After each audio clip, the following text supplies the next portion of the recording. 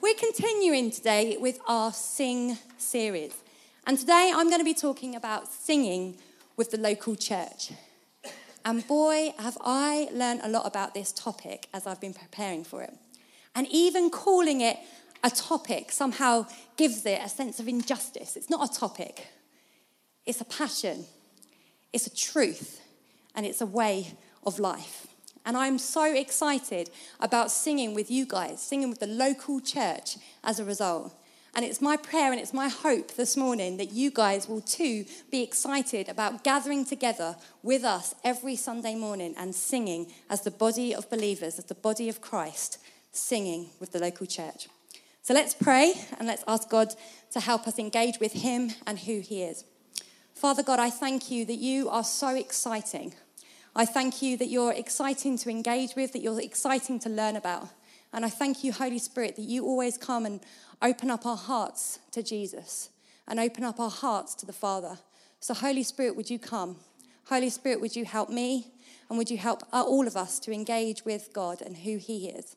In your glorious and mighty name, amen. Amen. Asaph. If I said the name Asaph to you, who would you think of? Someone with cymbals, super duper. What do you think of? Well, this morning, and if you're anything like me, before this summer, you might not have heard of Asaph. I'll be honest with you, I hadn't heard of him, despite him being splattered in numerous places in the Bible.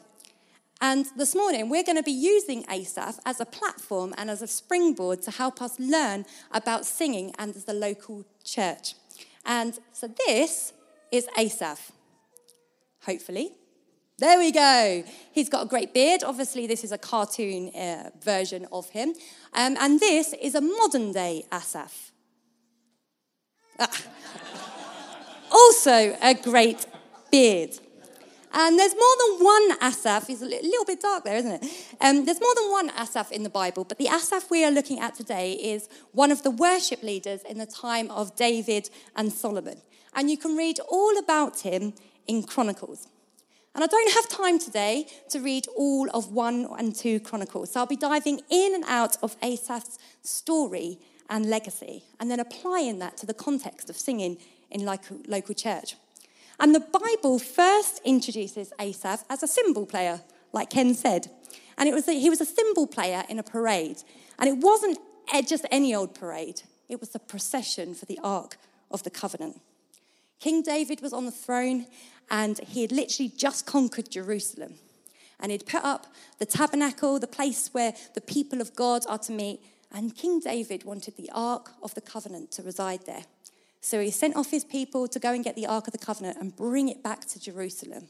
And there was a massive, joyful celebration, a massive parade of worship leaders and musicians. And Asaph, he was there, faithfully and joyfully playing his cymbal. King David recognized something in Asaph at that parade, and as a result called him to serve God's people by being the chief musician. Basically, the guy who was in charge of worship. David called him to sing and to gather others to sing. The Bible refers not only to Asaph, but also the sons of Asaph. And we don't know if they were the literal sons born of Asaph and his descendants, or they were literally guys who were discipled and mentored by him. But what we do know is Asaph or his sons wrote 12 psalms. Psalm 50 and then 73 through to 83. And amazingly, Asaph's name literally means he who gathers together. This man loved singing with God's people. And he loved gathering people together to sing and worship God. Asaph was called by David, but ultimately by God to the service of singing for the good of his people.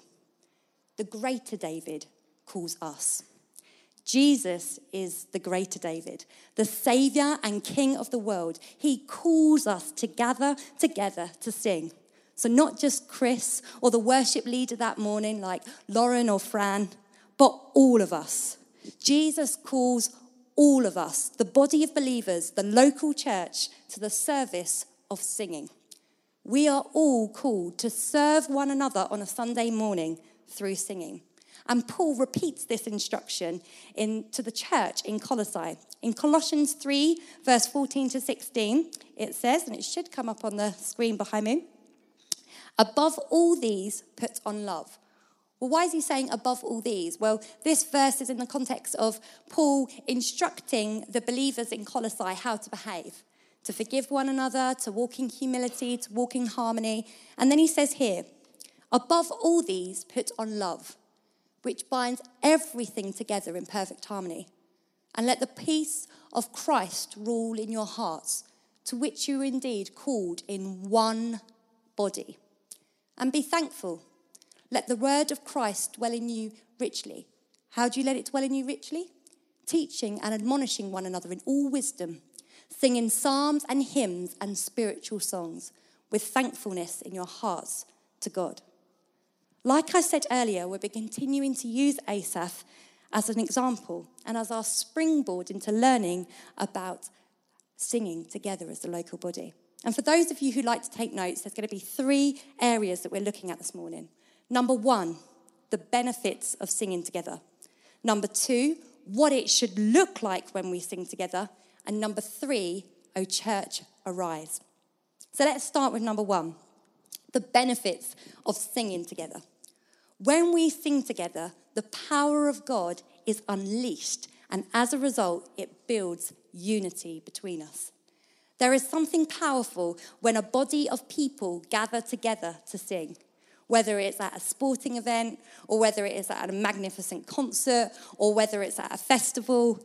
Singing together makes everyone feel like they're a part of something. It makes everyone feel like they belong. And how awesome some of those events are. How awesome it is to stand in a stadium and cheer your team on and feel like you're a part of it. But what we do on a Sunday morning is actually much more significant than that. It's much greater. As we sing on a Sunday morning, we're stepping into the shoes of our spiritual ancestors. God's people have done this for centuries, and we will continue to do it throughout all eternity. Just like Asaph and all the people he gathered, our Sunday mornings, when we meet, when the body meet, we are singing in unison, with one heart, with one passion, for one reason only. For him, for the one who made all this possible by changing our lives and adopting us into his family through the blood he shed on the cross. When we meet together, we are singing to the one, through the one, and for the one. When we are singing, we have a tiny glimpse of what eternity will look like, when every tribe, nation, class, and race will stand together, united in one voice, and sing, "Worthy is the Lamb." We sing as one people, with one common goal, with one common delight, with one heart. We sing not because of our own personal tastes in music or because we share the same language or even the same postcodes. We sing because of Jesus. And singing together makes us feel like we belong, as we already do belong. Every nation, every tribe, and every tongue has a place in God's united family. And singing together reminds us of that truth. Not only does it remind us that we belong, it penetrates truth into our hearts.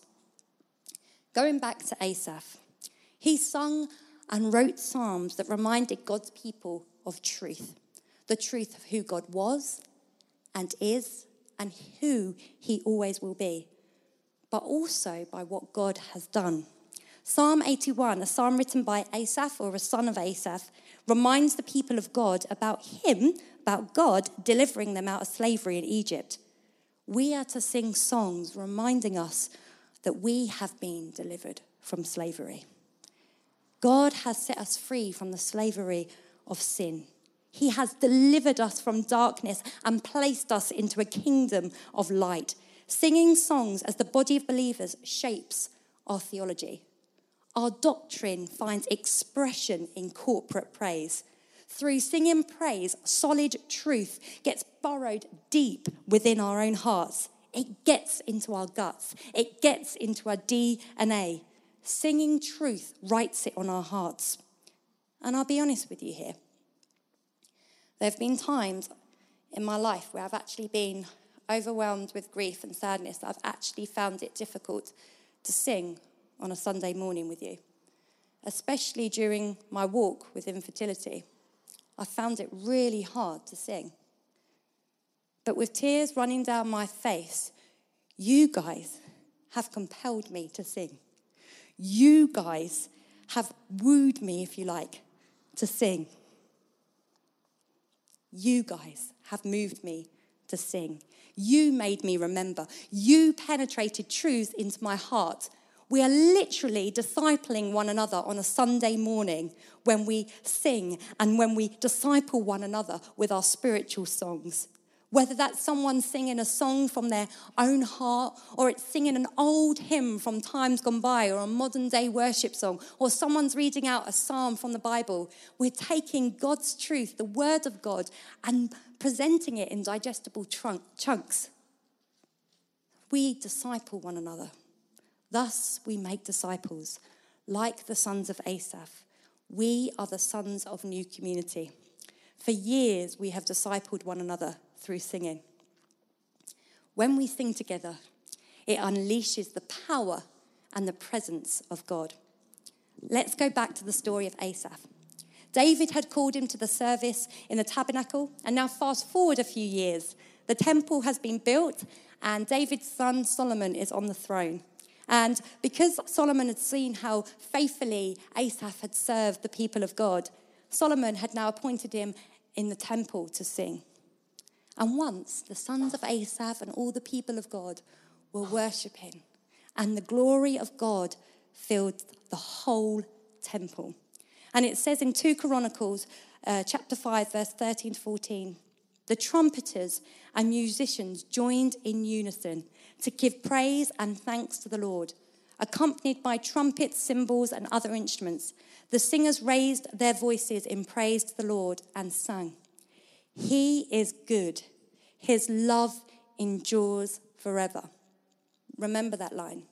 His love endures forever. Then the temple of the Lord was filled with a cloud, and the priests could not perform their services because of the cloud, for the glory of the Lord filled the temple of God. Singing together can unleash the power and presence of God. Can you imagine a Sunday morning where we couldn't hop up to give the notices?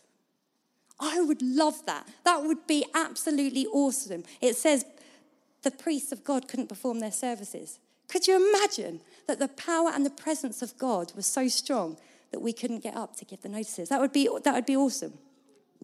Asaph and his sons, his disciples, are often referred to as seers throughout the Bible. A seer is a person who sees. It's another name for a prophet. When we sing together, we encourage one another to focus on God, to hear his voice, to engage with his presence. And as a result, God can give us prophetic words. Now, there are many more benefits we have when we sing together. We've just scraped the surface. But for a quick recap, the benefits of singing together. 1, we are united. We are bound together for one purpose. 2, we borrow the truth into each other's hearts. We disciple one another. 3, we encourage ourselves and each other to engage with God and with his presence, with his voice. And people can prophesy, and as a result can drive us forward on mission together. Let's move on to the second point. What should it look like when we sing? What's the application? What can we do? I have 3 little mini points within this section. The first thing we can do, sing passionately. Sing enthusiastically. Sing for the Lord and no one else. A quote from John Wesley, who was a famous hymn writer, says, "Sing lustily and with good courage. Beware singing as if you were half dead or half asleep." I love that. He's basically saying, come on, guys, wake up. Let's praise with all we've got. But lift up your voice with strength. Sometimes we may not feel like doing this, but we sing ourselves into it. It's an act of will. Just like when we forgive someone, it's a choice. Singing passionately is a choice. Sing enthusiastically and sing songs full of good lyrics. God is after men and women that express that in song for the good of their own souls and the good of others. Now, that doesn't mean we are false. God allows us to be honest in worship, in sung worship. And this leads me to the second mini application point. Sing honestly. The book of Psalms is filled with lamenting psalms, songs for the grieving and the hurting, but also imprecatory psalms, songs that are asking God to bring judgment and calamity on the wicked. And Asaph was honest with God. In one of his psalms, Psalm 73, Asaph sings of his doubts and sings of his annoyance with the arrogant and the envy of the wicked people prospering. Ever had any doubts? Asaph did, and he sung them out. And I can't read it all, but verse 1 to 5 of Psalm 73 says, "Truly God is good to Israel, to those who are pure in heart. But as for me, my feet had almost stumbled, my steps had nearly slipped, for I was envious of the arrogant when I saw the prosperity of the wicked." He's communicating his doubts. He's saying, but God, you're supposed to be good to those who love you. You're supposed to be good to those who follow you. What are you doing being good to those who are wicked? Why are they prospering? It's not fair. I know I've done that. Anyone else been frustrated with that? For they have no pangs until death. Their bodies are fat and sleek. They are not in trouble as others are. They are not stricken like the rest of mankind. And what I love about the rest of this psalm, Asaph does not hold back. He sings of his feelings of frustration about the wicked prospering and getting amazing stuff despite not following the God of Israel. He sings out his feelings honestly. But this psalm ends with this. But when I thought how to understand this, it seemed to me a wearisome task until I went into the sanctuary of God. Then I discerned their end. And through the next few verses, Asaph's song goes on to say how the wicked's end would be disastrous. Basically, they may have nice things now, but if they don't start following God, it won't end well. And then Asaph repents. He says, when my soul was embittered, when I was pricked in heart, I was brutish and ignorant to you. I was like a beast towards you. Nevertheless, I love that word. Nevertheless, but I'm continually with you. You hold my right hand. You guide me with counsel. And afterwards you will receive me to glory. Whom am I in heaven but you? And there is nothing on earth that I desire besides you. My flesh and my heart may fail, but God is the strength of my heart and my portion forever. When the Bible uses that word portion, it literally means God is my everything. God is my all in all, my greatest treasure, my greatest desire. Asaph had been honest with God. And by the end of his song, his eyes were firmly fixed on God again, and his perspective had changed. He'd remembered that he didn't need the wealth of the world or perfect health. He didn't need anything. God was his great delight. And we can be a bit like Asaph sometimes. We can sometimes lose our footing, but we sing ourselves round again. This is why I love that song, Christ Alone, Cornerstone. If you like, that's in my spiritual first aid kit. When I'm frustrated, or when I'm hurt, or when I'm sad that God still hasn't made me a mum yet, especially in that area, this is the song that I sing. Christ Alone, Cornerstone. And a little side note here, I've had a few operations over the past few years, and every time I've come round from those operations, I've been singing that song, Christ Alone, Cornerstone. And I thought that it was all in my head. I mean, you know when you're coming around and you're a bit dazed after an operation? I thought it was in my head until one day, was it last year or a couple of years ago? I can't remember. We were in Guy's Hospital, and a nurse said to me, it was so lovely to hear you singing as you were coming round. I was singing these songs out loud. Christ alone, cornerstone. That's all I need. So together we should sing passionately, sing honestly, and thirdly, we should sing in a way that passes on the good news. We should sing the gospel. We should sing songs that communicate the truth that we have been saved from our sin that separated us from God, that we have been brought home, that we've been adopted and we placed it into a family. That is our song. Jesus is our song. The gospel is our song. A church that sings together should make a powerful and attractive statement to those who yearn for community. It says, you can belong. You are welcome here. You can come home. You can be adopted. There's a place for you in my Father's home. We should sing the gospel in a way that invites people in. And I've been told Phil will talk more about this next week. And although we sing to invite others in, we also, in our corporate praise, should pass on truth to the next generation.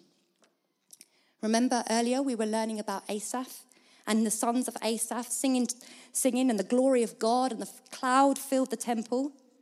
They sung the song, He is good, and what? His love endures forever. Approximately 100 years later after that event, a new king was on the throne, a man called, let's see if I can get this right, Jehoshaphat. And some armies, in fact, there were 3 different kingdoms were invading and wanting to take over Jerusalem. 3 separate enemies on each side surrounded Jerusalem. And it looked pretty bad. To cut a long story short, the whole of Judah gathered together to worship, to sing in one mass prayer and worship meeting. It says young, old men and women and children, and even their little ones. I like to imagine it's all of the children from kids' work. The babies, the toddlers, the 7-year-olds, the 10-year-olds, the teenagers, the youth, the older people. Everyone was together before one massive battle. They chose to sing praise and worship rather than make a strategic plan. At the meeting, King Jehoshaphat prayed for protection against the surrounding armies and received a prophetic word from a dude called Jehaziel, one of the sons of Asaph. To summarize, Jehaziel prophesied that Jerusalem would stand firm and God would deliver them because the battle was not theirs, but God's. And he prophesied the Israelites would not even need to fight, that they didn't have to be afraid because the Lord was with them. The whole of the congregation fell down in worship before the Lord, and some of the sons of Asaph stood up and praised the Lord, the God of Israel, with a very loud voice. They sang. The next day, the people of God got ready to go into battle. King Jehoshaphat appointed the sons of Asaph to sing to the Lord and lead the army out. Let's not gloss over this. The choir led the battle out. I'm not sure about you, but when I was at school, the choir wasn't actually the toughest of people. But the choir led the people out. I would have been like, no, put the warriors at the front. The choir led the people out. And they sung, give thanks to the Lord, for his love endures forever.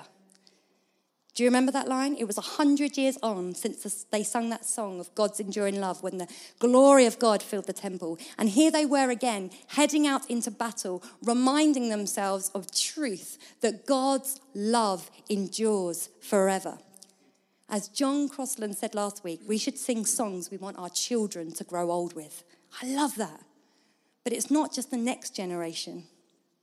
It's the generation after that, and that, and that.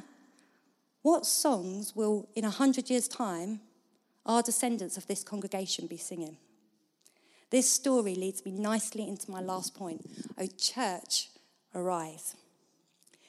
O church, arise. There's actually a song called O Church Arise, written by a guy called Stuart Townend, and that was inspired by Ephesians 6 that talks about putting on the armour of God. And here are some of the lyrics. The first 2 lines of the song say, O church, arise and put your armour on. Hear the call of Christ our captain. For now the weak can say that they are strong in the strength that God has given. And the last 4 lines of the next verse say, when faced with trials on every side, we know the outcome is secure, and Christ will have the prize for which he died, an inheritance of the nations. And I love that line, when faced with trials on every side, we know the outcome is secure. Like the singing army story, the sons of Asaph led the people to go into battle full of assurance. They were faced with an army on each side. They were faced with trials on every side. Yet they were so confident. Why? Because God had promised through a prophet. We can be completely assured as we work our way through life. Why? Because God has promised that one day we will be with him amongst the nations, with him for all eternity. Singing together prepares us to carry truth into the spiritual battles of life.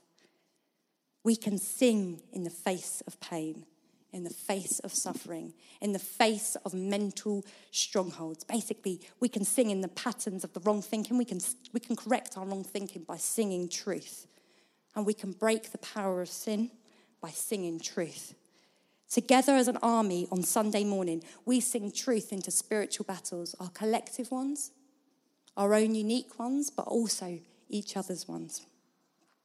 Just like the sons of Asaph sung truth of his enduring love, we can sing songs full of truth too. Now, the battle ended with Israelites not having to fight at all.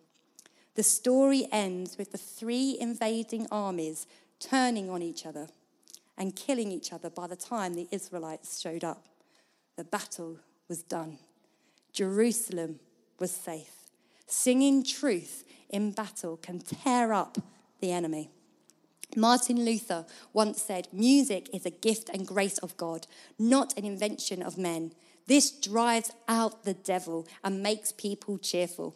The devil, the originator of sorrowful anxieties and restless troubles, flees before the sounds of music almost as much as before the word of God. Combine the word of God with singing and music, it's a spiritual nuclear bomb. Therefore, singing God's word together helps us fix on the armor of God, like Ephesians 6 instructs us to do. God's word fortifies our truth. Singing together as an army of Christ is spiritual warfare. We are called to be strong in the Lord and in his mighty power. When we sing, it is a battle cry of hope for the wounded, for the broken, and for the lost. Sing for Jesus. Sing of Jesus, our greatest treasure. Sing yourself strong, sing the church strong, show up, sing up passionately. O church, arise. And before I start, my conclusion is just 2-minute conclusion. I'm just going to invite Fran and the rest of the guys up. Jesus is our song. When God hears our song, when he hears our singing, he is pleased not because of our beautifully crafted verses or our well-pitched harmonies or even our volume, but because Jesus, when the Father hears us, he hears Jesus. We can come to God the Father because of his Son, because of Jesus, because of his blood, his death and resurrection. We have the seal of the Holy Spirit as our deposit that one day we will stand before him. Jesus is our great high priest. He is our mediator, and collectively as his body, we now sing to him, for him, and through him. He alone is our song, and he will be throughout all eternity. Asaph would have loved this kind of intimacy. He was waiting for the coming Savior. We know him. We are God's royal priesthood. Asaph, although a Levite, was not a priest. We are a royal priesthood. We can sing. Asaph was called to sing by David. We are called by the greater David. Jesus is the greater David, and he gives us a mandate. He calls us all to the service of singing, to sing for him, to him, and through him, but also to build and strengthen his church. Why? To glorify him, to make much of him, to treasure him as our delight, as his children. We can delight in him and make much of him, experience him as our greatest treasure, as our pearl of great price. And God is most glorified in us when we are most satisfied in him. And when we sing together, that truth is fortified. We are united and we get a glimpse of eternity, a foretaste of our secured future, that one day we will sing amongst the angels and the nations and sing, worthy is the Lamb who was slain, and his love endures forever. When we sing, anyone can come. It's an invitation. In eternity, every nation, race, and class will stand there in the presence of God, and his glory shall fill the temple. Singing builds up the community. Singing gathers people in. It opens up the gate. It invites the lost and the broken in. It tears down strongholds. It eradicates the lies and the enemies of this world. So church, arise. Sing in the face of your enemies. Sing through pain. Sing in the midst of suffering. Sing to shred up the persistent sin in your life. Sing. Sing for you. Sing for others. Sing for his church. But most of all, sing for him. To him and through him, to glorify him, to make much of him, to enjoy him, to treasure him. O church, arise and sing.